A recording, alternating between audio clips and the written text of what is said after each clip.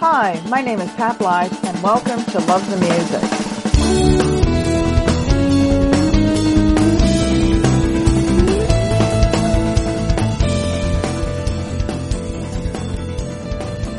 Today's date is Tuesday, March 16, 2021. Welcome to the Pandemic Interviews, Conversations in a Changing Time. Podcast episode number 8. We're on a roll and so far sticking to the Tuesday early morning schedule. These interviews are part of a series of conversations I've had and continue to have with over 50 artists during 2020 and 2021. Originally recorded as reference for my column, I was persuaded to make them podcasts instead, specifically so people could hear what the artists have to say in their own voices. I won't take your time here with all the details. You can read about it in my February 3rd column at Don't Believe a Word I Say, or you can listen to the first podcast from January 26th with Paul DeLong. We're now over a year into this worldwide catastrophe, and I have every intention of continuing with these conversations. Today's artist is singer-songwriter Ember Swift. Publicist Jane Harbury reached out to me a few years ago with a recommendation I come and see Ember's show. Ember was performing at Hugh's room in Toronto, apparently one of her rare visits here. Although originally from Toronto, Ember has been a resident of Beijing for 12 years. She tries to make it back to Canada at least once a year, which doesn't always happen, so I am extremely glad I took the opportunity to catch Ember's show. She has kept my attention, and we have kept in touch ever since. This is the Coles Notes of what I wrote about Ember almost 4 years ago. Writing since the age of 9, performing since the age of 10, Ember released her first self-titled album in 1996. With a lovely, clear, resonating voice, she is a teller of tales through her songs, covering life in Beijing, her children, love and loss, and everything in between. A bright wit, she subtly masks any political comments. Everything is in her music. Ember records in 3 languages, English, French, and Mandarin. Although she speaks Mandarin fluently, at the Hughes Room performance, she told us the story of an elderly gentleman asking if she could in fact speak the language. Her blonde hair apparently a dead giveaway. She most assuredly wasn't from China. Conversation ensued between the two of them, and when it ended, the entire exchange had in fact been in Mandarin without the gentleman being at all conscious of it. I am looking forward to Ember's next trip and performance back here in Toronto. Where were you a year ago, and where did you expect to be now? Well, a year ago, I was here in Beijing, but I had just arrived back from Canada because I spent a month in Canada, and it was great. I did a bunch of shows and took my kids back to see the family. But I was preparing now in September for a tour in North America because last year in November, I went back and did some shows and then took part in the Mundial conference in Montreal. So yeah, a year ago I was between tours, but in preparation mode. And I was also actually finishing the tracking on my newest album, which is poised for mastering right now. So I was very much hurrying to finish the album before going to Canada for the next series of shows. So where did you figure you'd be now then, a year later? Well, I was, a year from last year at this time. So I was supposed to come back from Canada, which I did. And then the spring included a European tour, which of course got canceled. The summer included a few festivals in Canada and the US, which I was very excited about. And really wanted to bring my new album, which I assumed would be done and in my hands by the spring. I wanted to bring that with me and start touring it. And then come September, I would have been here, with the kids back at school, but preparing for an end of October, early November European tour, which has also been canceled. I used to tour so much that it seems like a small blip of touring because I used to be on the road. Yeah. Back in the days when I was so active as a touring artist, I used to be on the road more than 2/3 of the year. So for me, it's still just a little blip. But you're right. I would have had 3 major tours in the calendar year from September last year to September this year. And Yeah, I would have had the new album finished because the touring would have been the impetus to get it done, right? To have it in hand so that I could be hopefully selling it wherever I was going. But lots has been delayed, as you know. Yeah, everything. Life has been delayed for pretty much everybody. Well, the album did get delayed, but it's still in process, and we just finished approving all the mixes. I'm currently doing gigs again.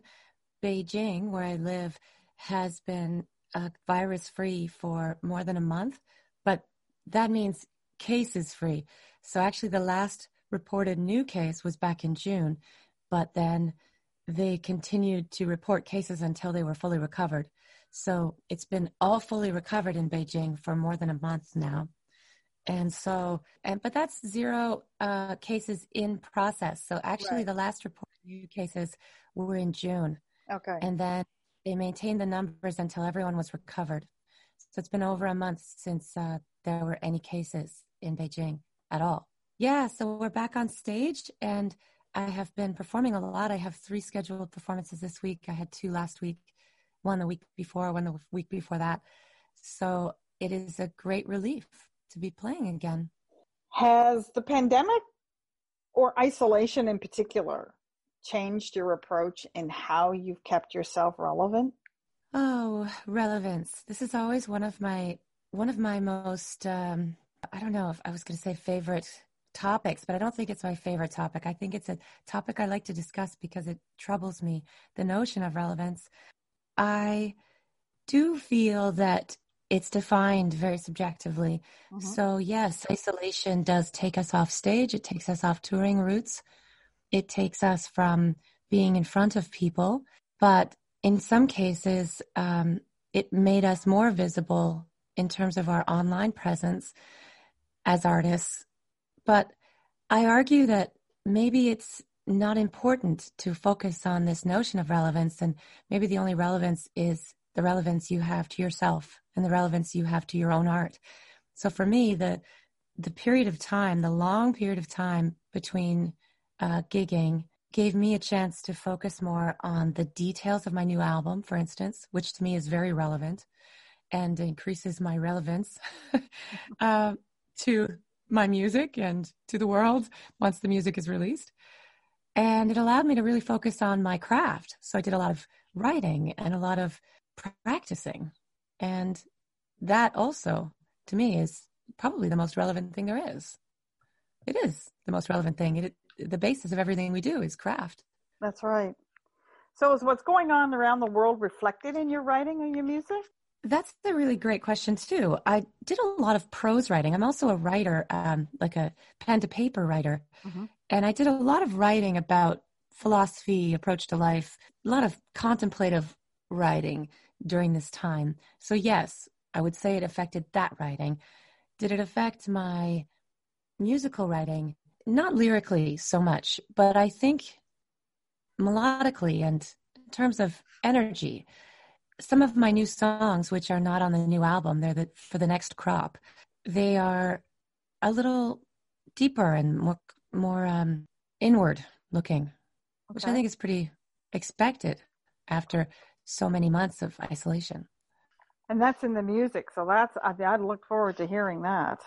Because there's been a lot of writing, a lot of artists out there have been writing lyrically about the pandemic and isolation and et cetera.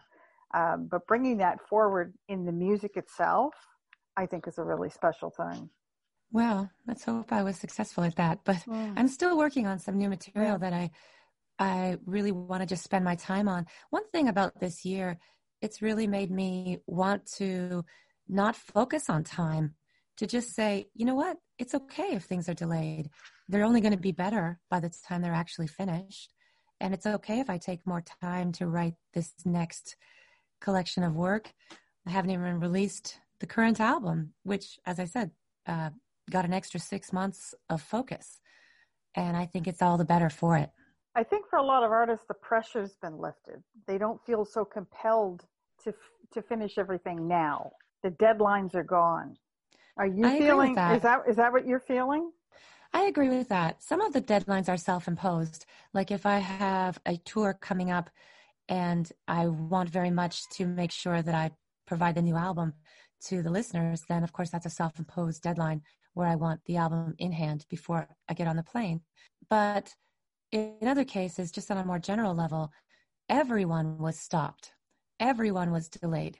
So it takes the pressure off. You don't feel like, oh, if I take an extra 4 months or 6 months to finish this project, I'm somehow behind a global momentum. There is no global momentum. It's all been delayed. So that is kind of a relief in a way to find that everyone's in this boat and all we can do is enjoy it. Try and find the joy. Try and find the joy, yeah. How are you coping personally? During the real height of it, which was here in China, it was from February until about end of April. During that time, of course, my children were out of school and I'm a single mom and I do some sideline work, which is some voice recording work, some audio production work, music production, some singing for hire work. Luckily, I have a small home studio, so I was able to cobble together an income that allowed me to still pay my rent and feed my children, which was good. But it was a bit of a juggle. I'm being subtle. It was a hell of a juggle during that time to have the kids underfoot, to try and manage homeschooling, to try and get these sideline gigs accomplished so that I could have enough money for all my life needs and to not lose my mind. So coping took the form of hyper scheduling in a way, not in a rigid way for the kids, but to say, okay, every day, these are the things we're going to accomplish. The kids had a little board that they could fill in, and I had a little board, and we all balanced our accomplishment goals during that time. It wasn't a 8 o'clock to 8:30 to 9. We're not that rigid. I'm not that kind of person. I'm not that type A, but we had a certain list of things that we wanted to accomplish. And I have to say that I couldn't have survived it without the grandparents of my kids being present and helping me with the childcare. I couldn't have done it. I think I would have lost my mind. I don't know what would have happened to me, but it was tough. Yeah, having 2 young ones at home, having to homeschool and keep your career going. How was your creativity levels at that point? Or were you just focused on the needs of the kids and sort of just keeping everything going household-wise? Well, the first month or so was just survival. Yeah. But I managed to find a bit of a rhythm, and especially with guitar practice and forcing myself to keep steady on the album work, it kept my head still in music creation, at least to a degree that's probably not to the extent I would have wanted, but at least to have a little bit of that in my days. Also, I did, as I said, a lot of prose writing, a lot of just writing. I took the time too. I'm still working on a memoir that isn't finished, the editing stages. And during all the lockdown period, I carved a schedule out for myself that included steady working on the manuscript. So I think by forcing myself into that kind of, those kinds of self-imposed expectations and goals, I managed to keep myself from losing my mind. I'm not a TV watcher, and I don't have Netflix, and I don't really watch screens very much, but I watched a few more movies during this time than I almost ever do, because I found that sometimes the isolation was so overwhelming that I had to go into another world for a little bit, just a couple hours every 5 or 6 days. So I actually kind of caught up on some classics. I finally saw The Graduate. I'd never seen that movie. I knew what it was about, but I'd never seen it, So I did a few things too they're more restorative and maybe more therapeutic. Those are the ways that I coped.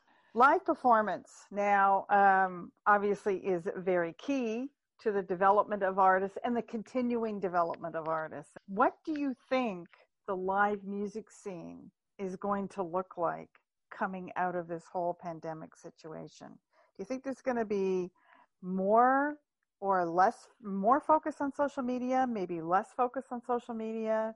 How do you think that it's going to look in 2021, 2022?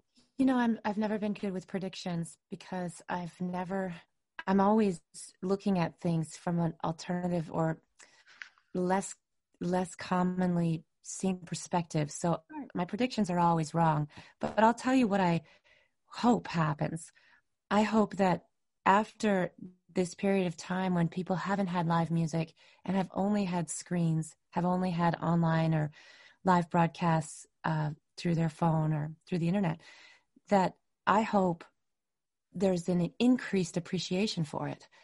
I hope suddenly people say, hey, this long lost art of going to a concert and watching people perform in front of us in real time, that feeling, that intangible magic that floats through the air from an instrument over to someone's ears in the same room, same time and space, that's pretty amazing. I hope that happens. But I don't know, because I'm usually wrong about my predictions. But I would like that to be the result of things. Well, to be honest. Not looking for a prediction, just looking, in what you think might happen. How do you think the music scene is going to look going forward?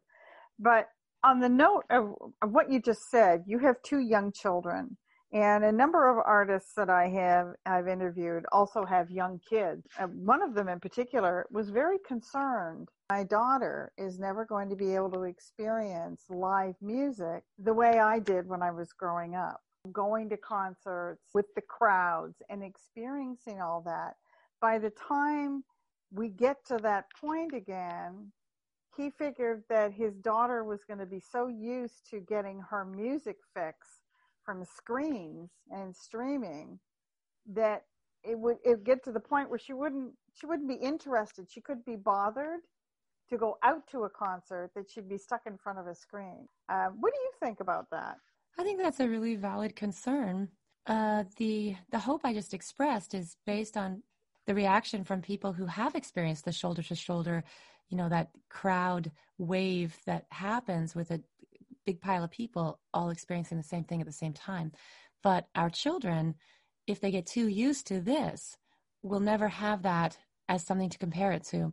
So maybe not just that they won't be bothered, but it will be a foreign thing for them to imagine being in a crowd and watching music, maybe even undesirable or something that they're fearful of, which would be worse. I think I could echo that artist's feelings. I'm worried about my kids too, more so, less so about the live music, but more so in general, where wearing a mask and being worried about touching others or touching surfaces is something that goes with them throughout their entire lives because they're so young and impressionable. And this experience will set in them a fear of contact, human contact, and a fear of just being free and relaxed out in public that I think is tragic. I'm very nervous that that's what will be instilled in my kids. But then going back to live music, because it's resumed here in Beijing, for instance, this coming weekend, there's an outdoor festival and there's live music happening outdoors. It's the first outdoor festival that I've seen. It's actually a burger festival of all things, but there's going to be some live bands and there's a bunch of vendors. And I'm pointedly taking the kids because I want them to experience live music. I'm worried about this. I want them to see not just what mommy does. They've been to my shows before, but to see how it feels to stand in front of a stage and watch people. And I'm hoping that everything like that, all the live shows, the festivals, resumes for the world, just as it's starting to resume for Beijing. So I'm feeling a little less fearful now that I know that things are coming back here. But I think it's a valid concern. I don't want my kids glued to a screen for the rest of their lives, and to have that be their normal, it's worrisome. The first piece of music we're going to hear is a brand new single off Ember's soon-to-be-released album, Mid-March Meltdown. Broken Thing is a wistful and heartfelt song of the eventual breakdown of a relationship, of broken hearts, broken hopes, and broken dreams, and wondering if you should try just one more time to fix a broken thing. With her beautiful, natural vibrato, Ember's voice sings clearer, stronger, and truer than ever.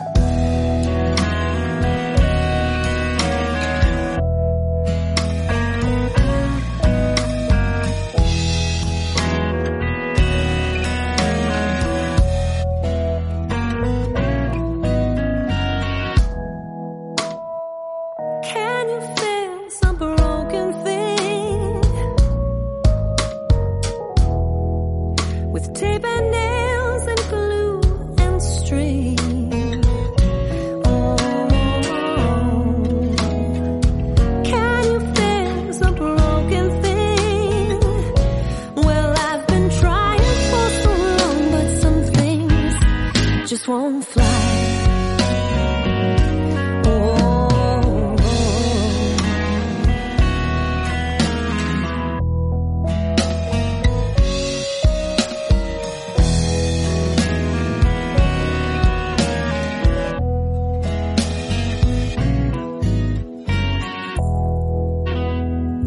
Can you fix a broken thing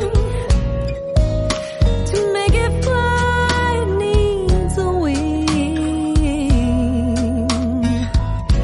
Oh, can you fix a broken thing? Well, you've been burrowed underground so long, you've forgotten the sky. Well, I want to try, 'cause I love because I'm not despise, but it's a lie if I say it's alright. Why will you stand up for this love and fight?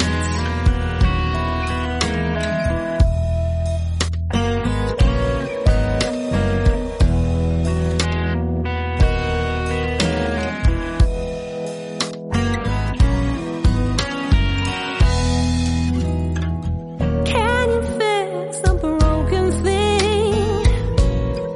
Can you make a closed heart sing?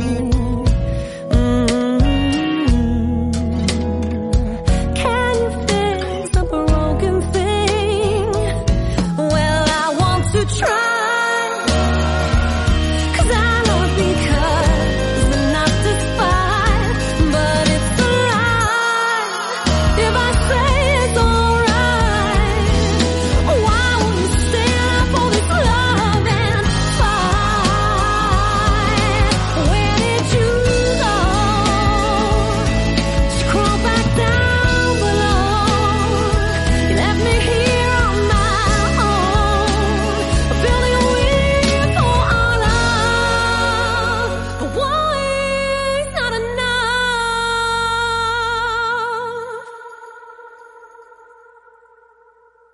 So can we fix this broken thing? Can we fix this broken thing? Can we fix this broken thing? Can we fix this broken thing? Can we fix this broken thing? Can we fix this broken thing? Can we fix this broken thing, broken thing, broken thing? Can we fix this broken thing? Can we fix this broken thing,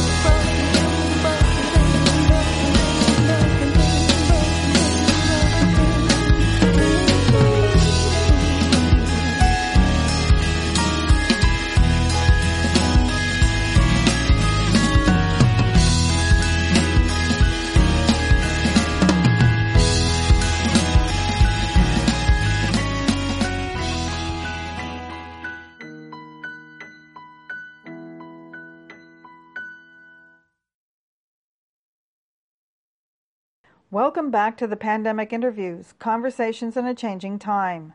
We just heard Broken Thing by Ember Swift from her soon-to-be-released album, Mid-March Meltdown. You're listening to a Zoom conversation I had with Ember back in September 2020. 2020. Short question. Do you think it's going to be a career killer for those artists that aren't so well established? No, I don't. I think 2020 is a year we'll all look back on, which is, that's very poetic. We'll look back with 2020, about 2020, and we will see it as a year where we had to take a pause. So those who aren't established this year, it didn't delay their establishment any more than it delayed their lack of establishment, Mm-hmm. It's just a pause button. And they will have time, presuming, being hopeful and optimistic that everything will recover, they will have time to continue the path towards establishment. No, I don't think it's a career killer whatsoever. I think that's a perception. And many might walk away from this year and say, forget it. I just need to be a little more stable. I've had a year of question marks in all areas of my life. So forget it. I'm not pursuing this craft. I'm going to go get a normal job and be an accountant. Okay. Some people will have that reaction. No disparage. That's not a disparaging remark towards accounting, but, we need accountants. We love our accountants, but, really people may decide that this is the year that changes their trajectory, but to each their own. If they choose to continue to pursue art and music making as a career path, then there's only one way, and that's just to keep moving forward. Do you think this is a good time to pause, reflect, and prepare for the possibility of something like this in the future? But to have things kind of ready, I'm in the studio, I'm going to record 6 songs instead of 3, and just sort of have something in your back pocket, but be ready for something like this hitting again. Well, I think globally, not just as artists, but globally, yes, we must see this experience as something that forces us to be more prepared in the future for something that could happen globally or even regionally. There's so many natural disasters happening as a result of climate change that, it's only just a matter of time before it happens to Toronto or before it happens to Beijing. So we must be prepared for something to derail our personal projects and plans and careers and, our general daily comfortable lives. So I think this has got to be a wake-up call for that. When it comes to music in general, yeah, maybe it's a great time to learn how to do something related to our crafts, but not necessarily dependent upon public spaces or traveling. So I know some friends who have finally set up their home studios. I know other people who have explored more in the way of production, but in terms of rather than working with live musicians, working with MIDI and trying to learn a bit more about recording in general. I know other people who have decided to pursue long-lost sideline creative pursuits, like musicians who have picked up paintbrushes and painters who have picked up guitars, And I think this is a way that we can prepare to kind of realize we can diversify without it negatively impacting our passions. And it doesn't mean that we're somehow, there's this idea that if we don't focus on our purest passion, like for me, that's songwriting. If I don't focus on that, then I'm not going to ever be a great songwriter. But I disagree with that notion. I think, yes, focus is required. But if we occasionally diversify and look outside and try and figure out what other things we like and dabble in those things, it will inform our passion and therefore enrich it. So I think this has been a time for people to do that. And it could be a time in the future for us to have that response as well. That's a perfect segue into the next question I had, was, do you think artists in general may be a little bit more flexible or adaptable to change with maybe have some more creative approaches? I don't know. That's a great question. I'm wondering if it's about whether we are artists or if it's really dependent on our vocation or if it's dependent on our personalities. Because I do know some people who are only musicians only live music players. And they have had a hell of a time during this period because all that they are has stopped. And it's been very difficult for those people that I'm thinking about to look at how else they can do their art, do their craft. So sometimes it's personalities, sometimes it's how they have established or cobbled together their vocation specifically. But maybe there is an argument to say that as musicians, as people who have been entrepreneurs in our lives, we know that there are always bumps in the road. There are always fires to put out and questions to solve. And we aren't protected by a corporation that, gives us a monthly salary. We're not protected by those measures. And therefore, we're used to chaos. We're used to ups and downs. We're used to feast or famine. And maybe that's made us a bit more resilient. There could be an argument for that.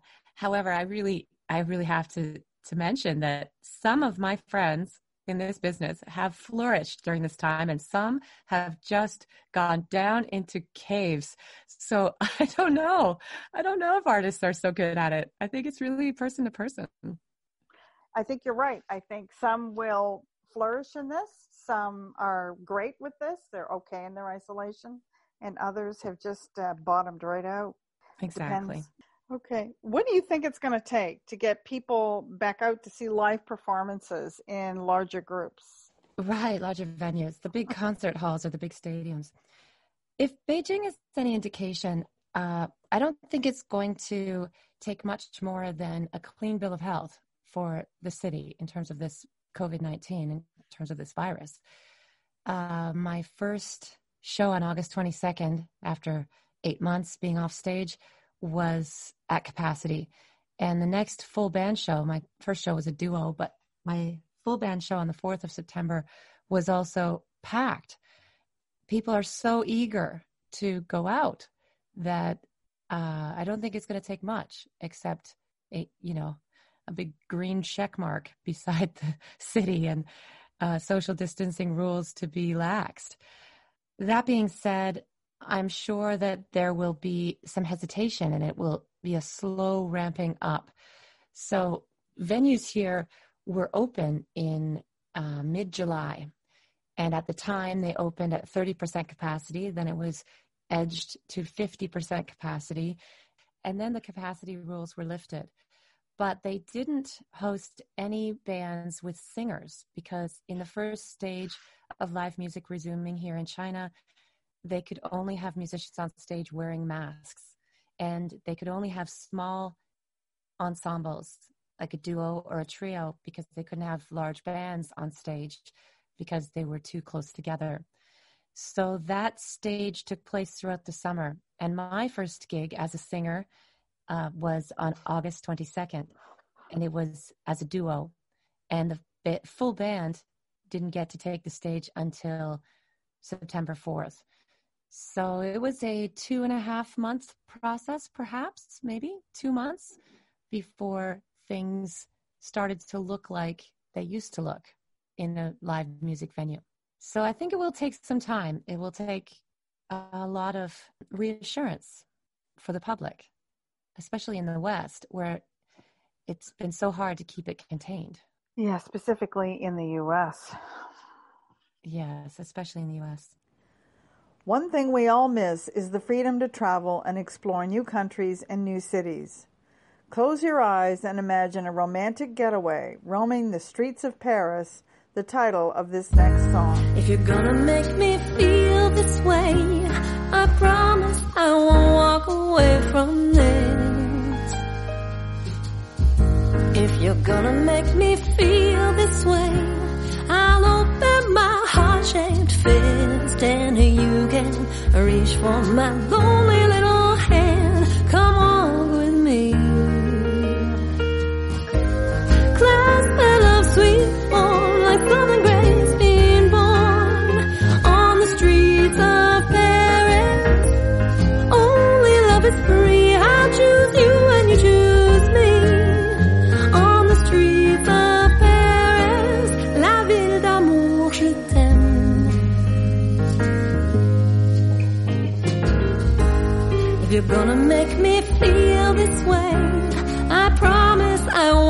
to stay alone.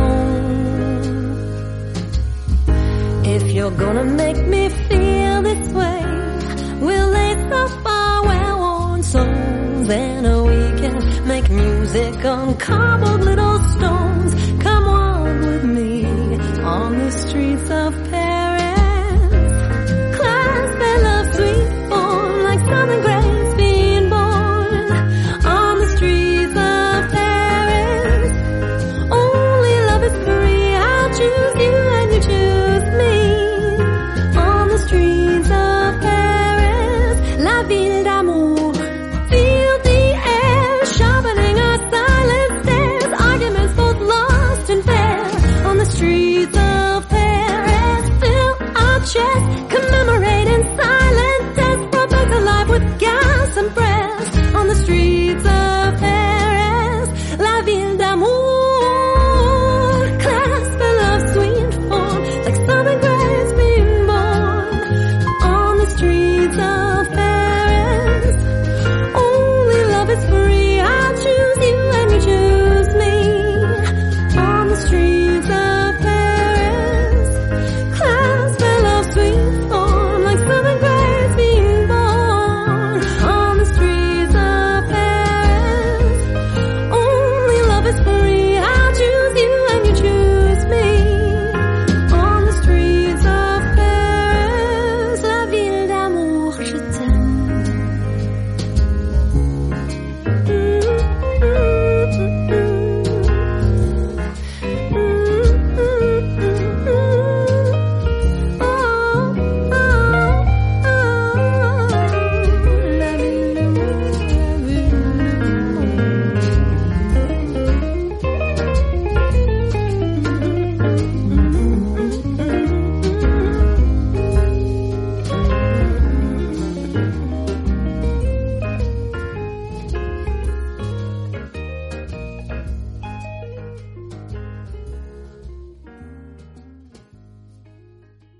Welcome back to the Pandemic Interviews, Conversations in a Changing Time.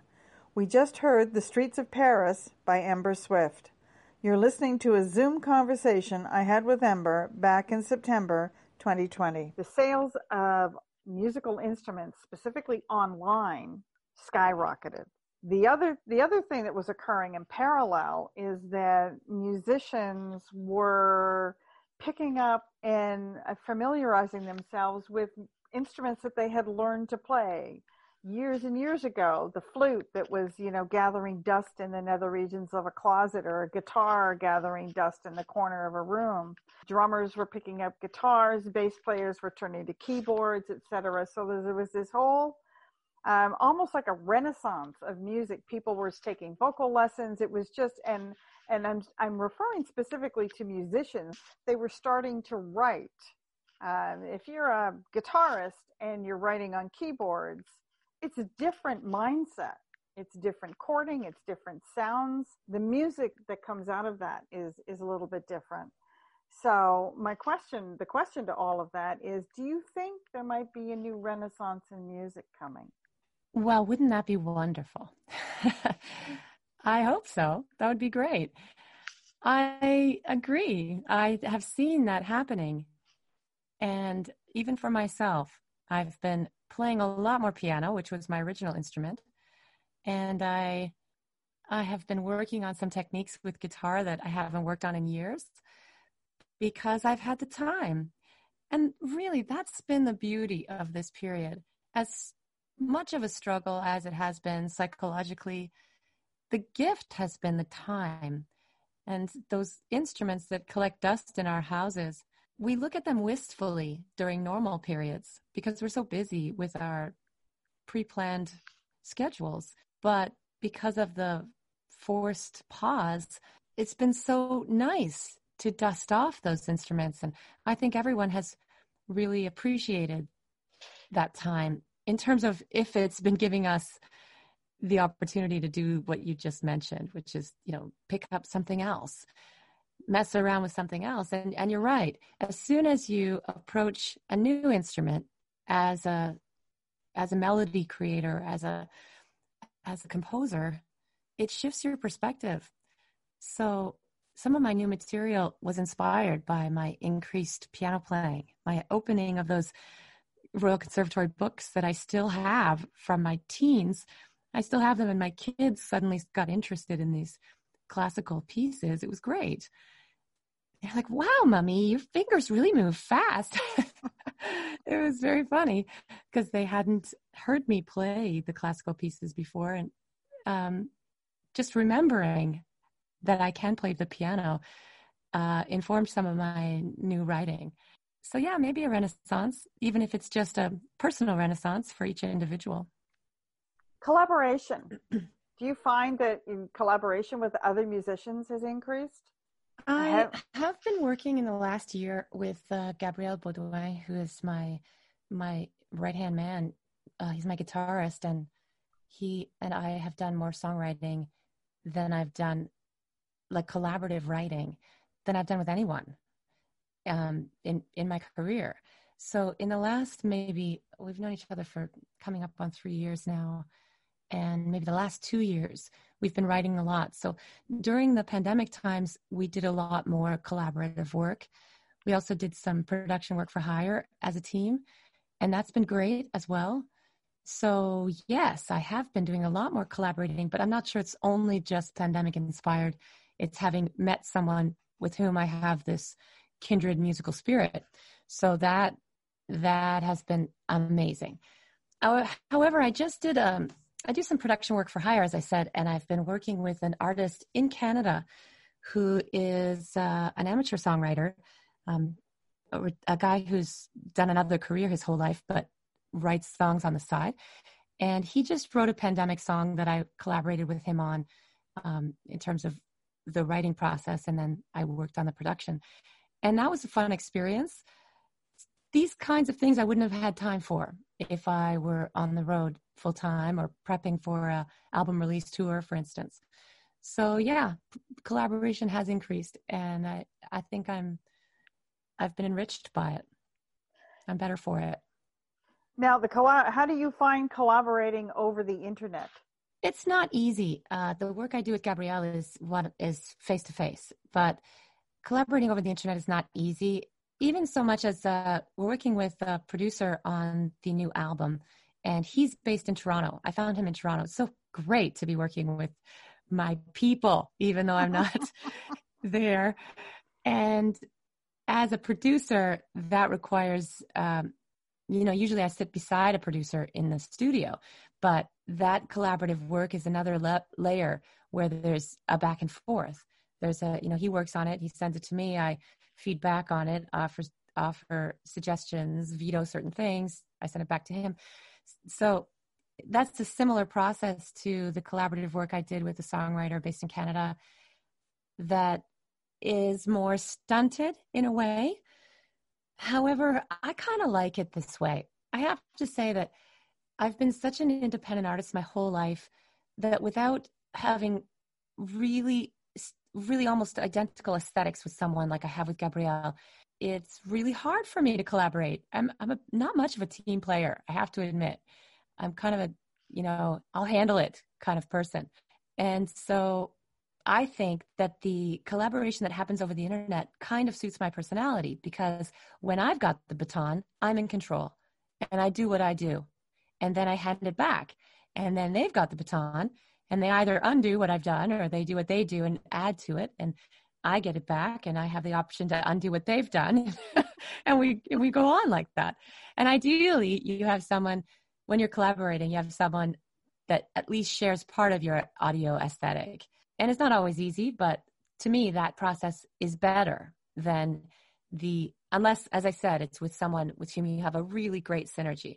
If it's with someone you're not quite in sync with, doing it face to face can sometimes be almost hair pulling. It's just so irritating and frustrating because the person goes in a totally different direction. You think, what? That makes no musical sense whatsoever. I'm out. I'm gone. I'm going to go get something to eat,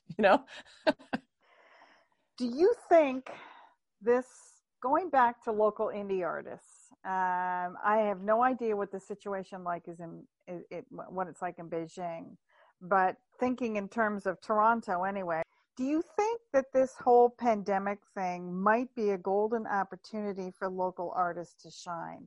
This is the first time in our history that every artist in the world, doesn't matter how big or how small you are, it's on the same level. It's all the same playing field. Everybody's in the same situation.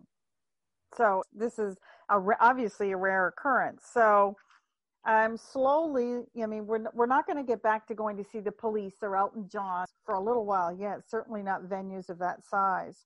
So maybe this is an opportunity for local artists within their communities, within their cities, towns, or whatever, to sort of start to rise up and increase their visibility. In Canada and Ontario, Toronto, or whatever, they've always been the, shop local, eat local, grow local. And I just threw in there, how about listen local? I think it's a wonderful concept. I think, yes, if that is the result of this, where people say, okay, I'm not going to see these global artists because stadiums are, of course, off limits. Instead, I'm going to go to a backyard concert at Pat's house and watch these local musicians. I think that's a wonderful result of this, where people can say, oh, wait a second, there is so much talent just next door, and I can look locally for my entertainment cravings. To meet those cravings, I can look locally. That is a wonderful result of this pandemic, and may it persist even after things resume a comparative normal, a relative normal to what it was. Hopefully people will continue to listen locally. I love that saying. It's great. But I do think that still, it does happen, and there's such a supportive scene for local artists in Toronto, at least. And there's a really great supportive scene for local artists here in Beijing as well. So I'm not sure that the pandemic necessarily will launch it above and beyond the stars. But if for a time the spotlight shines on that which is on offer locally, that's a wonderful result. So I celebrate that. Whether or not these large artists are drawing the majority of the public's attention, I think young artists, young in terms of career experience, those artists who are still trying to establish themselves should not be discouraged by the presence of the bigger artists performing again. Everyone's path is independent and unique. And every time a young artist, like a new artist on the scene, comes up to me and says, how do I establish myself? I say, one foot in front of the other. Just keep doing local shows and then make small concentric circles around your local region. And eventually through touring experience, or even short, like one night, a show in Kingston and then back to Toronto, like that kind of development hones one's craft and experience and stage presence and just all of those combined abilities to eventually get to the stage where they can tour internationally. So many artists these days, what they want is to write a great song, have it go viral on the internet, and then have it immediately launch them into an international touring career. And that's unrealistic. If that were to happen for them, they would tank because they have no stage experience. So I think one foot in front of the other. Patience, people. Take your time. Eventually, in 20 years, you'll have a career behind you that's 20 years long and proud. So I've never been a sprinter. That's evidence in my career path. I've just kept going at my own pace, never sprinting. Do you think the current circumstances have in any way heightened the awareness of the contributions of the music community, and possibly maybe even increased or recognized the value of music, of the music community, and what they give us? Well, from this current stage, in my experience, I had many people come up to me, especially after the full band show on September 4th, and say, oh, what a relief to see live music again. It was so soul fulfilling to watch you guys play live and to see something in real time and space. And it's given me some sort of, spirit food tonight that I have really been starving for. So perhaps yes. I think the answer is yes to your question. I think people have really been missing being in a collective environment and consuming some sort of art. But that's possibly true in all ways. They've been missing being in a collective environment and collectively experiencing anything, whether it's the consumption of live music or being at a gallery or going out to the theater and watching a movie as a collective or just being at a dinner party. I think what we offer as live musicians is the chance to experience this, as I said, this intangible magic of art being created in the same moment as someone in the same room. Like, you can experience art being created in the moment it's being created. But ultimately, what is it? It's human contact. So it's having contact with people who are art makers and who are giving of themselves in that moment. So yes, hopefully people will, on a holistic level, start to appreciate those things that we collectively experience together as humanity. But I definitely have hope that it will at least give a spike of awareness to the value that live music offers society. And I'm with you. I believe that there's some sort of whole body, whole spirit therapy that comes from experiencing live music. Something very therapeutic about it. Facebook's come up with, they're going to be pulling all the musicians off Facebook that are streaming. They're going to be shutting it down. Well, I roll my eyes. My first reaction is to roll my eyes at that because, the controls of the various social media giants, it's exhausting.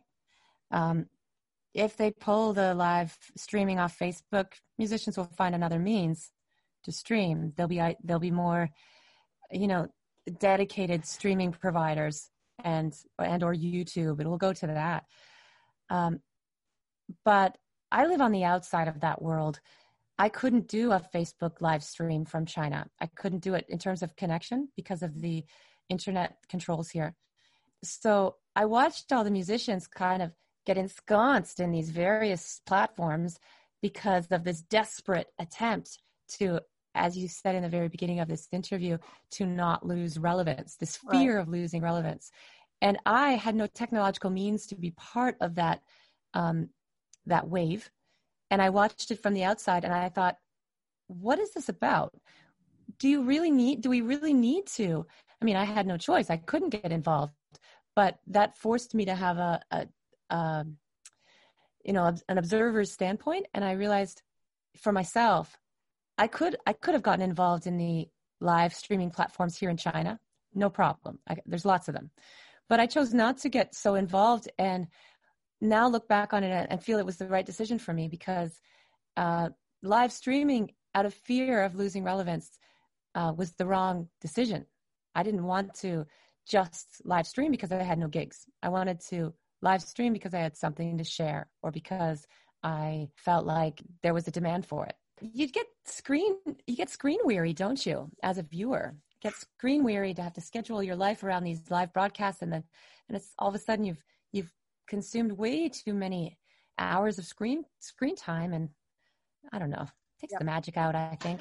Okay, three more. Actually, these are three final questions, and they're pretty short. What have you learned from all of this? Wow. You want me to answer that in a short way? Oh, man. Well, there's so much, Pat. There's so much I learned from all of this, and I'm still learning. I mean, the first thing I think that I felt when China was on lockdown and the world was looking at China as this unsanitary nation that had allowed a virus to go rampant. And I thought, oh, great, I'm trapped in the unsanitary nation. And what am I going to do? Everyone else will proceed on their life trajectory and we will be knocked back many months. And there's this feeling of victimization. And that was a great learning experience. What a nice kick in my butt I got for that first perspective, because, you feel victimized But then you also realize, wait a second, everyone's becoming victimized now. So now you're no longer the victim. And what is this notion where we globally, we need to point fingers, we need to find those to blame. The constancy of finding those responsible for things that have happened in the past is what slows us down in terms of trying to figure out how to solve what will happen in the future. Because there will be more pandemics, there will be more global crises. I think the biggest learning experience I've had being outside of my culture, living on the other side of the world, is that we are all one world.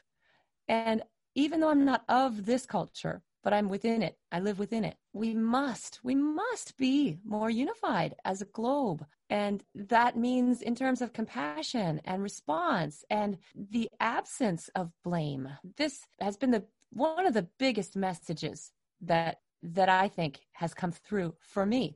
But I'm not sure it's come through as a globe, because there is still so much finger pointing.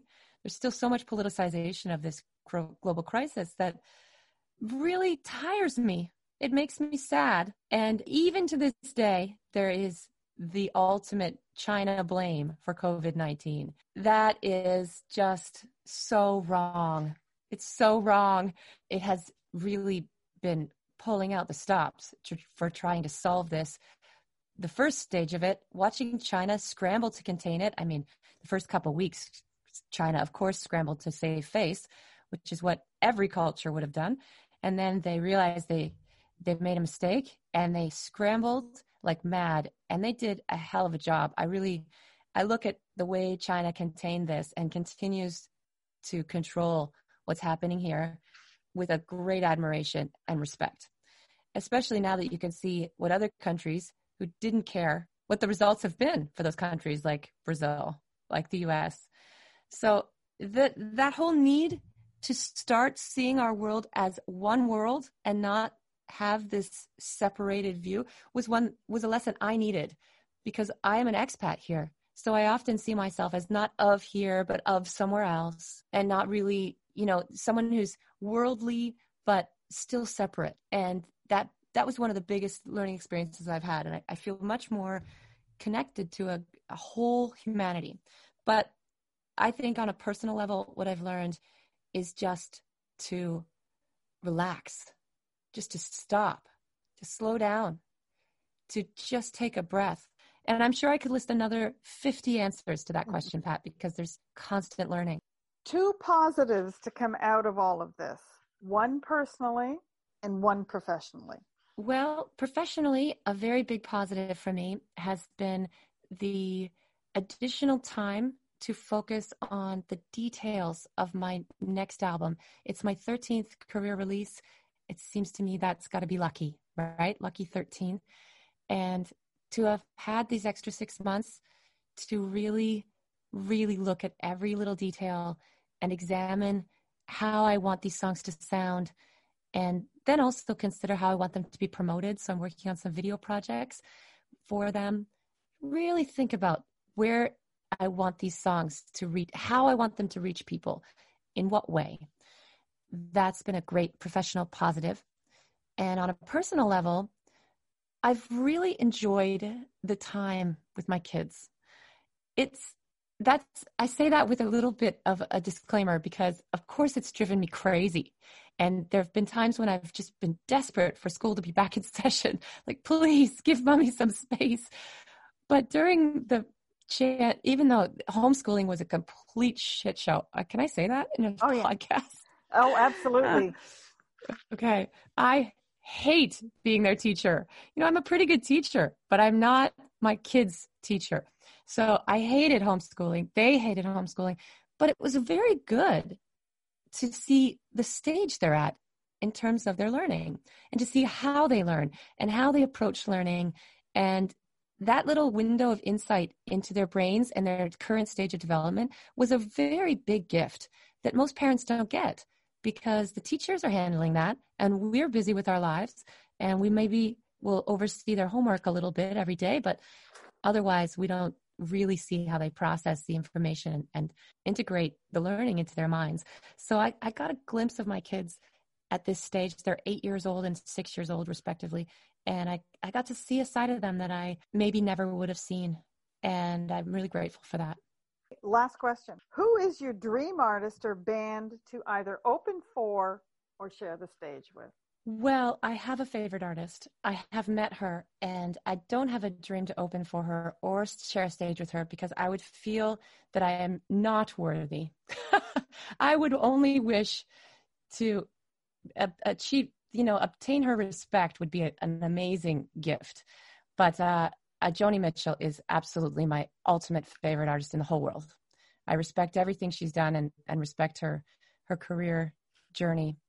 And she's actually my only favorite artist. I find her to be a muse still to this day.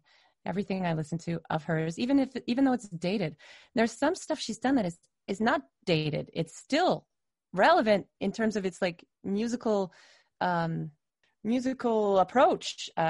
Yeah, a huge fan of Joni Mitchell. Definitely. I got the chance to meet her in 2001. It was my career goal to meet her. And when I had met her, I thought, well, maybe I should just pack it in and go into another job.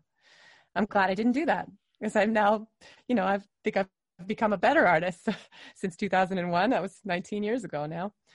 But yeah, she's my fave. You've just listened to an interview I had with Ember Swift in September 2020. Many thanks to Ember for juggling her schedule. With 2 school-age children at home and a 12-hour time difference, we somehow managed to sync up for this chat. Check out Ember's music and videos on YouTube. I'll be the first one in line for a ticket the minute she's back in town. Thanks to all of you who have taken the time out of your busy schedules to listen, inviting us into your cars, offices, and homes. To Eddie and Quincy Bullen and Paul DeLong, many thanks once again for writing and performing the Love the Music theme song. Follow me on Podbean or any one of the platforms you're using, and you'll be notified automatically when the next conversation is published. I am Pat Blythe, and you're listening to Love the Music. Have a great day and a wonderful evening.